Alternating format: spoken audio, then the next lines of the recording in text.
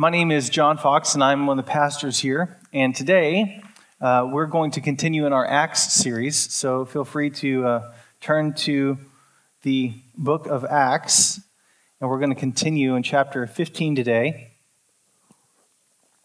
And as we do that, we really have gone a long way in the book of Acts, and we will hit a pretty big chapter today in Acts 15.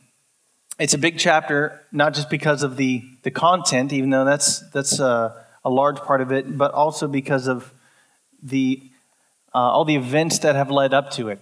So I'd like to just give you a quick review of Acts 14. If you weren't here last week, that's what we went over, or you just forgot, like probably most people, or probably myself at some points, and I have the privilege of not forgetting because I preached it. So let me just give you a quick review, and that is that last week we saw Paul and Barnabas, two Jewish believers, go into unknown territory to share the gospel. And as they did, they encountered all sorts of things that they've never really encountered before outside of their Jewish context. They experienced some things where, like, people worshiping them, wanting to sacrifice animals to them, thinking that they were Greek gods, all sorts of things that are normally outside of their normal experience. And as they get through that whole situation, they end up coming back to the church that they were sent from, the second church that existed at that point, the church in Antioch, and they really encourage all the believers there, saying all the different things that God had done through them and with them and all these other peoples that had never even heard of the gospel, and some hadn't even heard of Moses.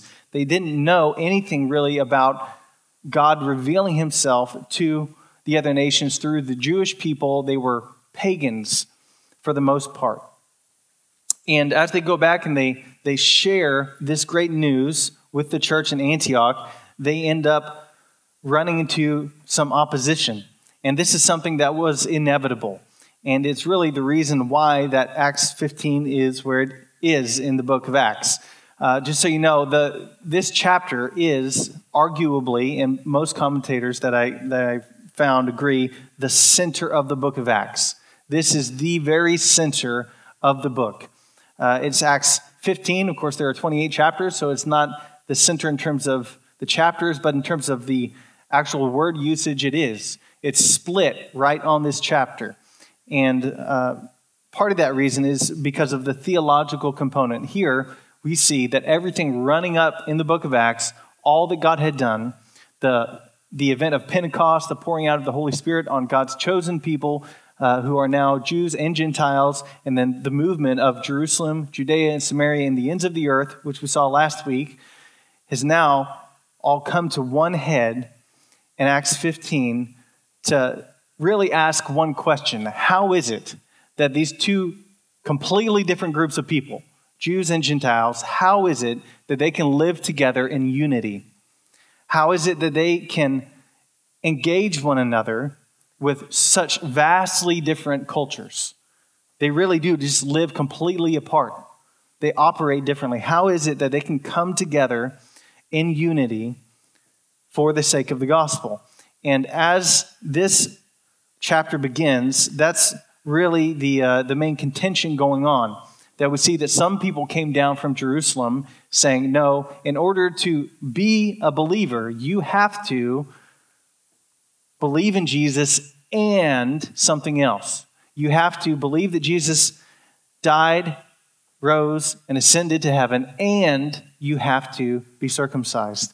And so we see for the first time a huge theological debate in the church. And there's been many, many debates over the years. This is the first one. This is the first theological debate. And so a lot of people, and probably in your Bible, it says the Jerusalem Council as the title for this chapter. That's because this is a council that comes together to decide a really important issue, super important issue.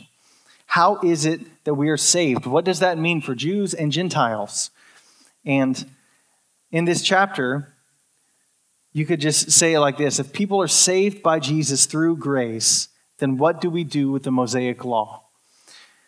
It is a tremendous chapter in terms of the placement of Acts, the Bible on the whole, but even church history. There is a lot of information about this chapter, and we're going to not really dig into all those details and get in the weeds. I'm going to try to still hover above all those and really pull out some bigger ideas rather than getting into it in terms of what does the law mean and which laws can we do and can we not do and all those sorts of things.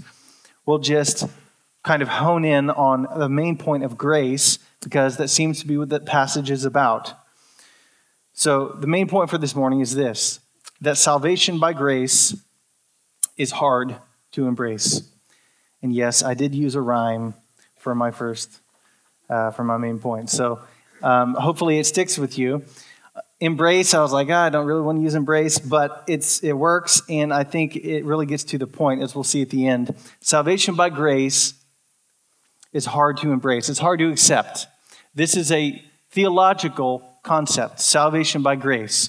And of course, it is that Jesus died our death for us that we deserved and rose for us, giving us righteousness. This is the grace, salvation, that we don't have to experience the wrath of God, as we'll see, but Jesus did for us. Salvation by grace is hard to embrace. Now, why would you think it would be hard to embrace? Because that's good news. In fact, that's the gospel that we see all through the New Testament.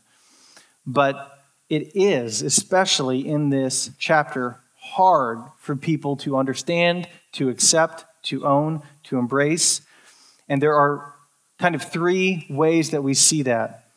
And we'll jump in with it and read, starting in verse 1. But the first reason salvation by grace is hard to embrace, is hard to take in, is because it seems unfair. It seems unfair. And I'll start reading in Acts chapter 15, verse 1. But some men came down from Judea and were teaching the brothers, unless you are circumcised according to the custom of Moses, you cannot be saved. And after Paul and Barnabas had no small dissension and debate with them, Paul and Barnabas and some of the others were appointed to go up to Jerusalem to the apostles and the elders about this question. So, being sent on their way by the church, they passed through Phoenicia and Samaria, describing in detail the conversion of the Gentiles, and brought great joy to all the brothers. When they came to Jerusalem, they were welcomed by the church and the apostles and the elders, and they declared all that God had done with them. But some believers who belonged to the party of the Pharisees rose up and said, it is necessary to circumcise them and to order them to keep the law of Moses. So what happens here? This is about 15 to 18 years after Jesus has died, risen, and ascended to heaven. 15 to 18 years, probably closer to 18 years. This is enough for a new generation to rise up, being Christians even, and enough time has passed where they have to think about what actually happened almost 20 years ago and what it still means for them.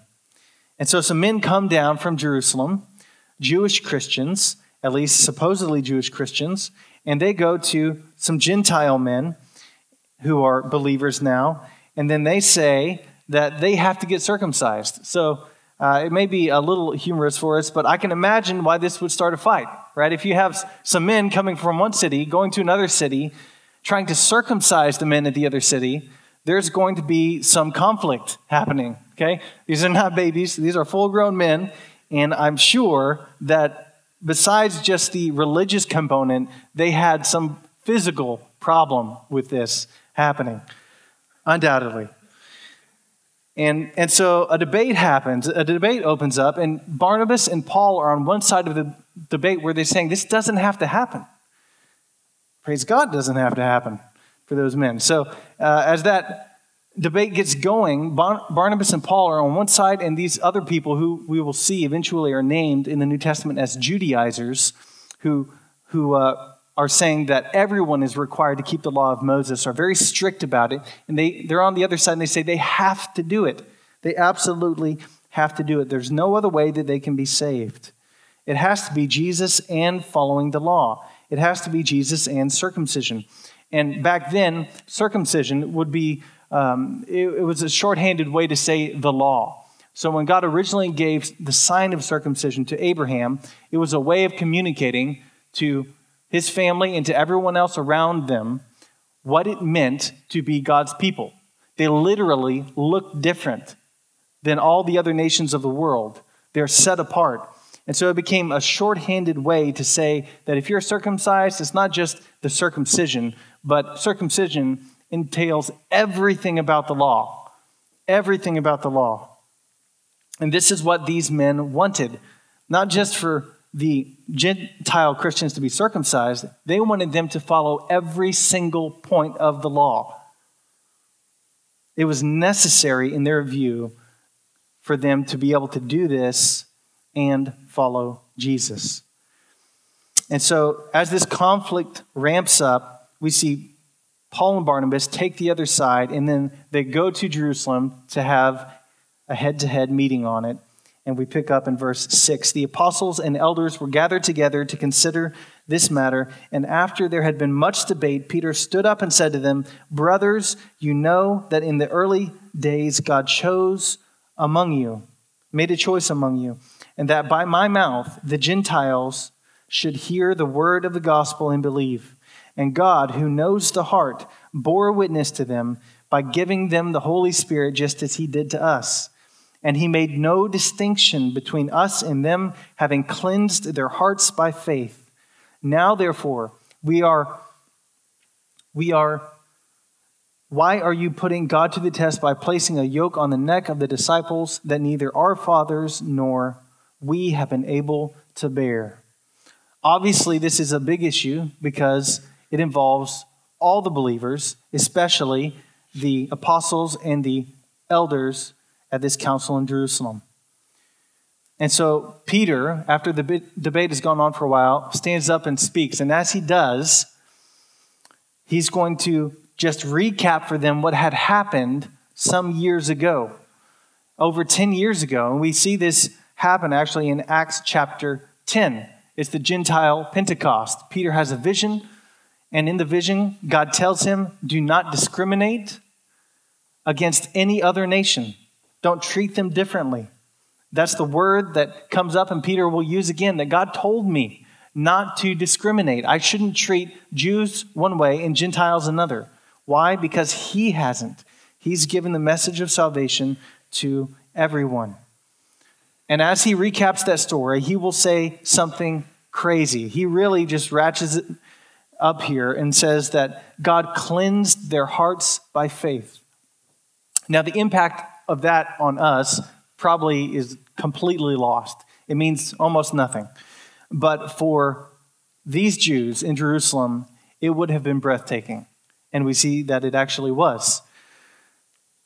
What Peter is saying is that their entire way of life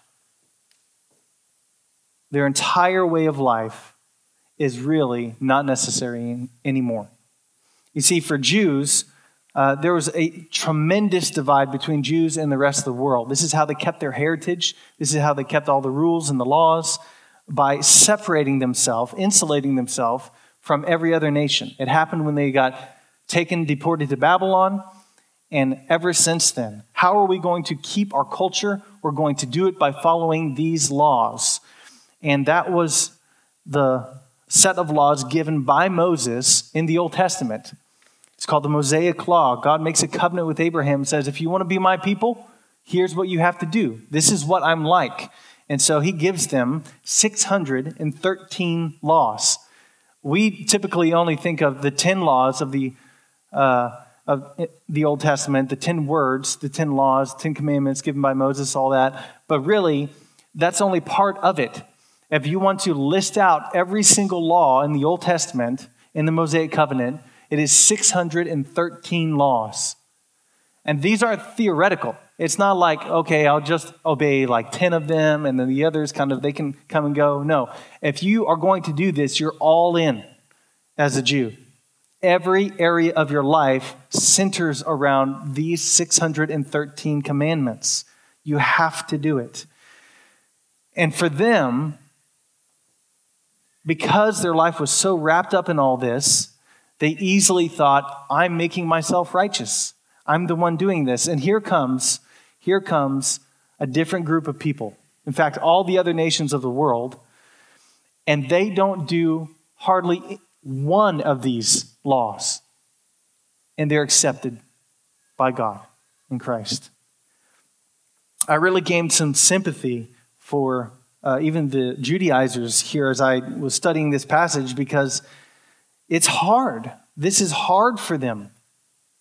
Hundreds and hundreds, even thousands of years of following this tradition, trying to hit every single one of these laws.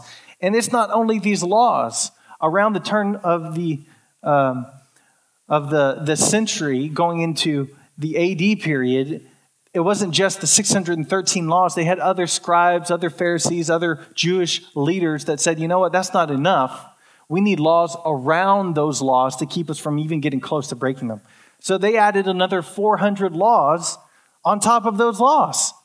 So you have almost 1,000 laws that you have to keep. This is the kind of system that every Jewish person lived in if they were going to be a godly Jew, if they're going to be somebody who's a part of the covenant with God. And so as I was studying this, I gained great sympathy, because this is extraordinarily hard for these Jews at this point. And the only way I could start to even think about what this would mean for me was when it comes to people cutting in line.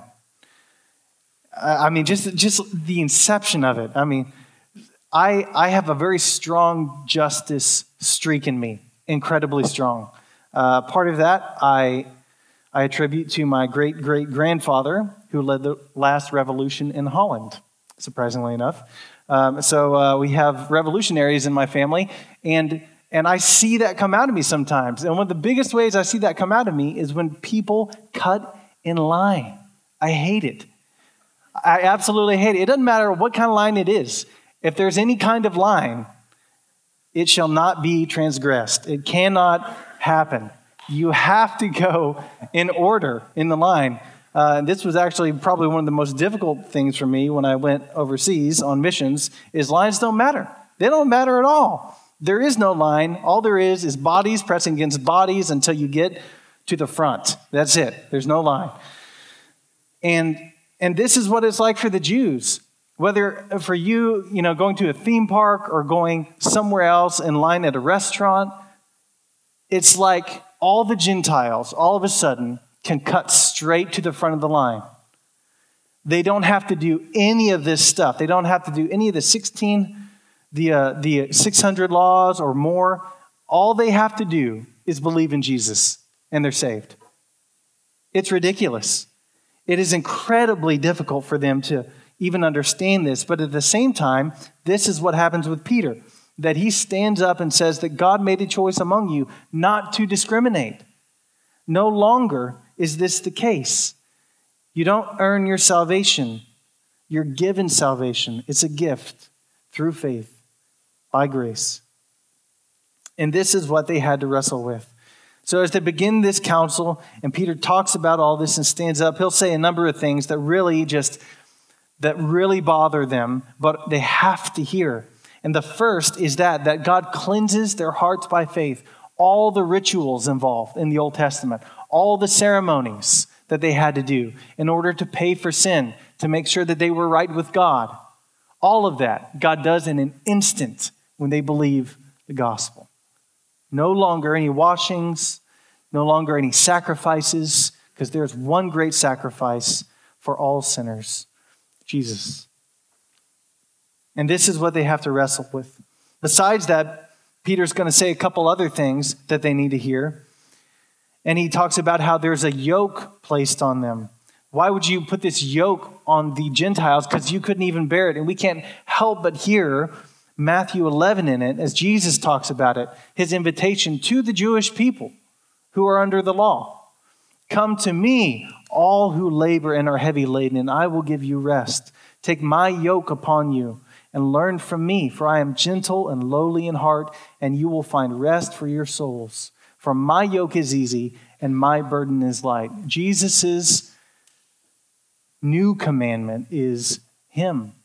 No longer these laws. And so we see that Paul will pick this up later in Galatians by saying that no one can be justified by works of the law. It happens through faith. This is the new theological clarification that needed to happen in Acts. The works of the law do not save anyone. And this is really the problem with the Jewish people at this point, especially the Judaizers, is they're thinking that the law is what saves them, which really reveals something about them. And we get to it in verse 11. Let me read that for you. But we believe, Peter says, but we believe that we will be saved through the grace of the Lord Jesus, just as they will. And all the assembly fell silent, and they listened to Barnabas and Paul as they related what signs and wonders God had done through them among the Gentiles. When everyone hears this news, that salvation is by the grace of the Lord Jesus, it stops their mouths. They realize that they can no longer say they're justified before God. And really, this is the point of the law that so many of the Jewish people forgot. The whole point of the law is to say, this is a reflection of what God is like. This is the character of God. This is how he is. That he's not someone who steals. He's not someone who covets. He's not someone who commits adultery. God is somebody who is completely righteous. And this law, these 613 rules, show you just a piece of what God is like. And so the point was never that they could keep the law. The point was that they would see the law and say, God is righteous. God is worthy of praise. God will save people because he is kind and just. And now we see in Jesus that this is the turning point. Acts 15 shows us that no longer do people have to keep the law. Jesus has fulfilled it. So when they come out saying that they have to keep the law, really what's going on is this. And I saw it in my own heart as I studied. When we tell other people, whether it's Jews or us, when we tell other people there's a certain standard that you have to live by in order for God to accept you, in order for God to be gracious to you, what you're really saying is, I don't believe God will accept me by grace. I really believe there's something I have to do to prove myself, to present myself, to clean myself up before he will accept me. And that's not the gospel. Very clearly, the gospel is that Jesus died on your behalf, rose for your justification to make you right with God. You can't do it. So this theological clarification happens in Acts 15. And we see that salvation by grace seems unfair because we want other people to work for their own salvation. We want other people to work for their standing to God. But if God's free, unmerited, extravagant grace seems unfair to us, then really that just reveals to us that we're living by law and not grace. That's what it does. If we feel, if we maintain, if we demand that people have to live a certain way apart from what God says, then really what we're saying is operationally we live by law and not grace. And that's what Peter says he will not have a single part of. It is only by grace, Jesus' grace, that we're saved. So we see that salvation by grace is hard to embrace because it seems unfair, but really it is extraordinarily more than fair. More than fair God has been to give these people grace and life through Jesus, even though they could not attain it by themselves. And perhaps a more significant reason that it's hard for everyone to embrace this grace is because it's simply not about us. And that's the next thing that we see in the passage. It's not about us. Starting in verse 13, after they finished speaking, James replied, "Brothers, listen to me. Simon has related how God first visited the Gentiles to take from them a people for his name. And with this, the words of the prophets agree, just as it is written, after this I will return, and I will rebuild the tent of David that has fallen. I will rebuild its ruins, and I will restore it, that the remnant of mankind may seek the Lord, and all the Gentiles who are called by my name, says the Lord, who makes these things known from of old. In contrast to the legalistic motives that we saw just a few seconds ago, James essentially says that salvation is about God and not man. He reaffirms Peter's position. So we have Peter, we have Paul and Barnabas, and now we have James, all saying the same thing, that salvation is a gracious gift by God, purchased by Jesus. And so James really is a unifying and a decisive figure here, because there's probably hardly anybody in the room at that point that knows more scripture or is more Jewish than James. James is the person to speak on this issue. He is the Lord's brother. He grew up with Jesus, his half-brother. And as he did this, he obviously gained a tremendous understanding of the scriptures. And he will give 3 Old Testament scriptures tied together to give one point. That is not about us, it's about God. So when God gives salvation, he does it for his name. And that's what we see. And that's why it's hard to embrace, because it's really not about us, it's about God. But we also see more specifically that it's about a person. In verse 17 or verse 16 says, after this I will return and I will rebuild the tent of David that has fallen.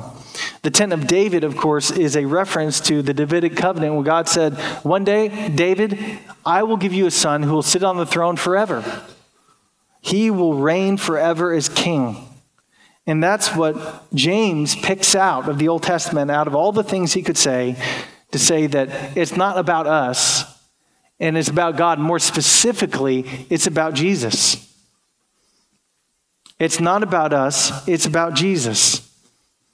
This is really what James is saying. And as he thinks and sees the whole of the Old Testament in his mind, he'll pull together 3 different verses from Amos, from Jeremiah, and Isaiah to say, this really isn't about us. It's about God. And that's why it's so difficult for us. But at the same time, this is why it's so good for us.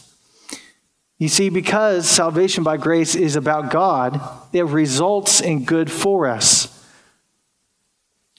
And we see that the grace is for everyone in verses 17 and 18, that the remnant of mankind may seek the Lord, and that all the Gentiles who are called by my name, says the Lord, who make these things known from of old.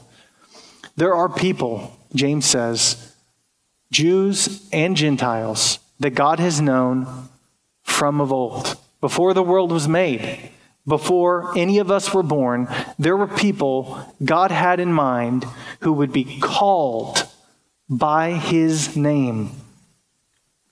And this is a great encouragement for the church. It's hard, but at the same time, this is the basis of missions. And we see that from this, it spurs on the second missionary journey of the church, that there are people God has called for his name, Jews and Gentiles, and they don't have to go through the whole crazy circulation of the law. They don't have to keep all the commandments. All they have to do is hear the message, the gospel of Jesus Christ, and believe. And that's it. And so some application for us. Do you think that the Christian life is about God or you? I think a lot of us typically plan our days centered around our agendas. What do I have to get done today? What work do I have to do? Who do I have to meet with? What kind of parties do I need to do for my family? Do we stop and think? Do we stop and consider? Or even just pray and ask God, what is it that you want today? I know I have all these plans, but you have your plans and they will succeed. And your plans obviously involve other people. Do we make life all about us or about God? Are you more concerned with how you feel or what Jesus wants? That's another thing I was thinking as I was studying.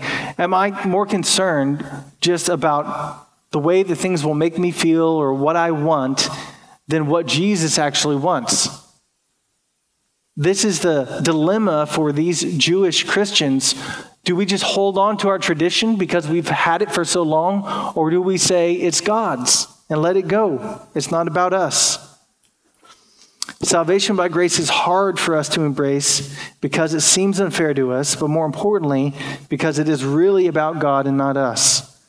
God receives the credit and the glory, not us. God receives the praise, not us. God is the center of attention, not us. Everything exists through him and for him. And we don't like this naturally. But think about this. We all know it. Whenever you see some news story of some sort of harrowing act go on, who does the camera zoom in on? Who does it talk to? Who wants to be interviewed? Who do people want to hear from? Who do people want to know about? It's not the victim. Every time. You don't go to the person who was drowning to say, tell me how you saved yourself. Because it didn't happen. You go to the hero. And this is the story as James sees it in the scriptures. God is the hero. More specifically, Jesus is the hero. And that is something that's hard for us to embrace because we want to be the center. And that's hard, but it doesn't stop there. The third and last thing that we see about salvation by grace is it's hard to embrace because it considers other people. It considers others. And so we read James's decision in verse 19. Therefore, my judgment is that we should not trouble those of the Gentiles who turn to God, but should write to them to abstain from the things polluted by idols and from sexual immorality and from what has been strangled and from blood and from ancient generations. Moses has had in every city those who proclaim him, for he is read every Sabbath in the synagogues. And I'll stop there. What happens here? James, he sees it all. And he puts together with Peter, Paul, and Barnabas this new theological clarification. Salvation is by grace through Jesus, apart from the works of the law. Nothing we do can ever add to that. But there still remains some practical consideration here. Even though the theological problem has been dealt with, there's a huge practical problem in place. And that is between these two groups of people, the Jews and the Gentiles. How is it? You can say the question is this: after all that's been decided, how are the Jewish and Gentile believers going to live in harmony together as a new family? That's really what James is talking about. So his judgment, as he says, is this: saved by grace through Jesus, but let's do this. Let's tell the Gentiles, here's what they need to do. And he'll give them 4 things that they need to do. That they shouldn't be involved in sexual immorality, that they shouldn't eat anything that's been strangled or with blood, and that they should abstain things that have been polluted by idols. And the reason he does this, as we'll see, is really to unify both groups. You see, it's hard for us to understand, but to be a Jew, like I said earlier, means you're really separate from society. You have, and even still today in New York City, if you go to some Jewish sects, they will be so incredibly insulated that they won't even go outside to talk to people. They stay in their own group. And James says this is not how it's supposed to be anymore. These two groups must come together to be unified because Jesus is unifying them. And so I won't read for you verses 22 through 29, but it's essentially the same thing that James has just said. He says we need to tell the Gentile believers that they shouldn't do these 4 things. Why? Not because of the law. Not because they shouldn't do these things according to the law. Christ has fulfilled the law. But if they do these things, they will separate themselves from their Jewish brothers and sisters. And that is something that must not happen. We must unify as a church because Jesus has unified us. And so their new question that they operate by is what promotes unity? How can we come together? And this is something that is hard for both Jews and Gentiles because we see the Jews have to give up the law. They don't have to make other people keep the law. They can keep it for their own conscience if they want, but for the Gentiles, they have to give up things too. What's wrong with a good filet mignon offered to an idol? Nothing in the Gentile view. But for them to do that meant that they could not even relate with their Jewish brothers and sisters. And so the decision is handed down, salvation by grace, the grace of Jesus, but don't do these 4 things. Because if you do them, you will separate yourself from the family. And the Gentile believers are encouraged, incredibly encouraged by it, and they agree to it. And so we read the next part in Acts 15:30. So when they were sent off, Paul and Barnabas, they went down to Antioch, and having gathered the congregation together, they delivered the letter. And when they had read it, they rejoiced because of its encouragement. And Judas and Silas, who were themselves prophets, encouraged and strengthened the brothers with many words. And after they had spent some time, they were sent off in peace by the brothers to those who had sent them. But Paul and Barnabas remained in Antioch, teaching and preaching the word of the Lord with many others also. So they send the letter. They tell the Gentiles, it's fine, just don't do these 4 things. And as that happens, the church rejoices. They rejoice because they are a family. They realize that now these 2 groups of people can actually come together and they can share a meal together. They can go shopping in the same markets together. They can actually sit around the same well and talk with one another for the first time. They can be around one another. And this is a huge emphasis in Luke. And I'll just tell you, as Luke writes this, there are, the word that he uses for brothers pops up all the time through this chapter. It normally occurs in the New Testament, especially in Acts. But on average, every chapter in Acts, 2 to 3 times. So it has a real family feel to it. It's constantly talking about brothers and sisters and meeting together and all that kind of thing. But when you get to Acts chapter 15, there's a huge change. And it's this, that Luke, as he writes, will use the word brothers or brothers and sisters 11 times in this chapter. His point is to say that we are the family of God. And the family of God, how do they operate?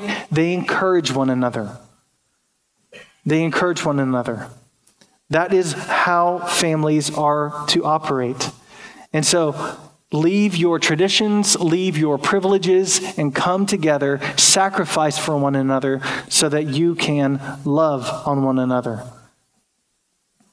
And this is why we have community groups. We don't have community groups at this church just so that we can have some sort of social party, some social club that we go to once a week, another thing added to the calendar. That's not it. It happens, we have community groups because they are the primary place where life-on-life discipleship happens. In my life, or in anyone else's here at the church, people get to see you. They see how you react when you're sad, when you're angry, when you're happy.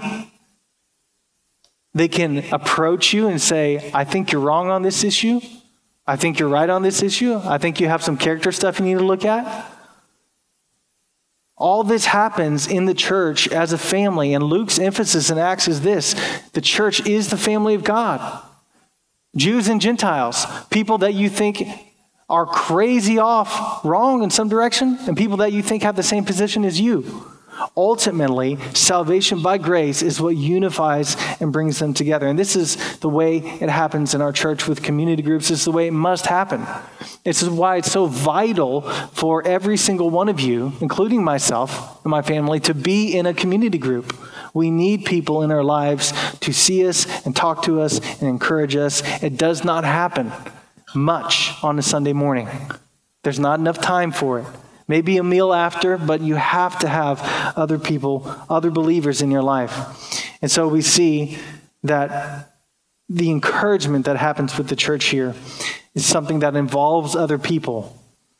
And the question changes a little bit from what promotes unity and how can I encourage people to all of a sudden, how can I restore someone? How can I restore someone in the fellowship? And this is what happens with the last section here. In verse 36, after some days, Paul said to Barnabas, let us return and visit the brothers in every city where we proclaim the word of the Lord and see how they are. This is great. This is exactly where all the momentum is going. You know what? There's more people that need to hear about this. There's more people that need to be encouraged. Let's go. So they decide to do that. In verse 37, now Barnabas wanted to take with them John, called Mark, who is actually his nephew or his cousin, but Paul thought best not to take with them one who had withdrawn from them in Pamphylia and had not gone with them to the work. And there arose a sharp disagreement, so that they separated from each other. Barnabas took Mark with him and sailed away to Cyprus, but Paul chose Silas and departed, having been commended by the brothers to the grace of the Lord, and he went through Syria and Cilicia, strengthening the churches. Paul and Barnabas, the dynamic duo in Acts, end up having a falling out and split ways. How does this happen, and why is it here? I think, I'll tell you why it's here in a second, but it happens because Paul is a bit of a hardliner here, and he says John Mark shouldn't come with us again because he tapped out in Pamphylia. When things got rough, he couldn't take it. He's not reliable. Barnabas is far more generous, and he says, no, let's give him a second chance. It's hard to say whether or not there was actually sin issues involved here and someone was right and someone was wrong. It's hard to say that. What we do know is that it takes some time, and we know this here, we know it other places. It takes time for this grace, salvation by grace, to penetrate all the different areas of our lives. It takes time for that to happen. And I think that's probably the takeaway, the point from this episode, and why Luke tacks it on at the end here in this huge, euphoric episode of the church coming together and being unified and encouraging each other. He finishes it out by saying, and it's going to take time. This is not something that happens overnight. And we see later on that it does actually happen. Paul and John Mark reconcile, and then they work together in ministry. And Mark is not any small figure. He's the gospel writer of the Gospel of Mark. He's somebody who's incredibly faithful. And it took some time. Regardless of the motives and what happened, we see that the church commends the unity of these believers going out, and God does something great with it. Instead of having one missionary trip going, they have two. God is the one who uses this for his glory. And this is a great hope for us, that regardless of our decisions and what happens, or what controversies happen, what conflicts happen, God is the one who is using it to accomplish his purposes. They cannot mess up God's plan. God accomplishes what he wants. And so I ask you, do you see yourself as a member of this church body, this local church body? That's what happens here in Acts. They see each other as local family members, but more than that, also the Big C church. Do you see yourself as a part of the big church? In all places, at all times. And here's a good one. Do you want to be around other believers at this church? This is Paul and Barnabas, and eventually John Mark, and what they had to decide. Do you even want to be around each other? The gospel calls us to do it. And it's also why it's difficult for us. Salvation by grace is hard for us to embrace because it considers others.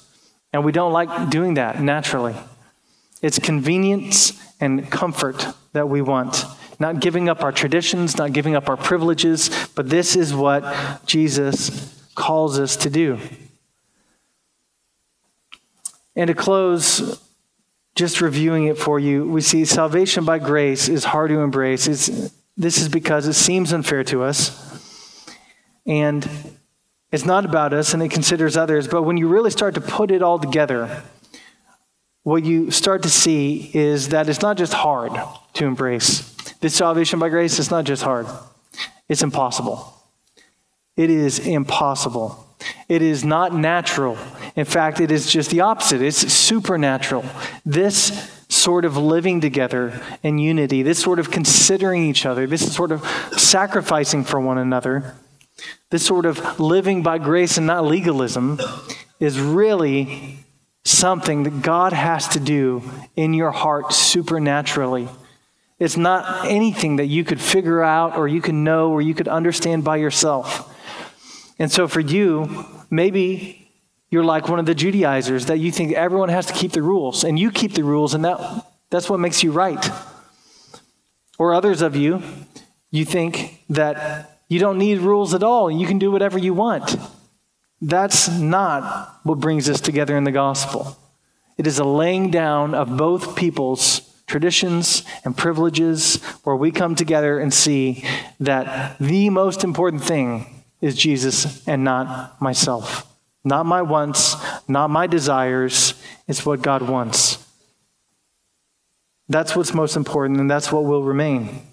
So salvation by grace is actually impossible to embrace apart from faith that God gives. And maybe you've never seen that. Maybe you've never believed it. If that's the case, then I call you, see it. See Jesus. Believe in him. You will have a life free from the law, but full of grace. Let's pray.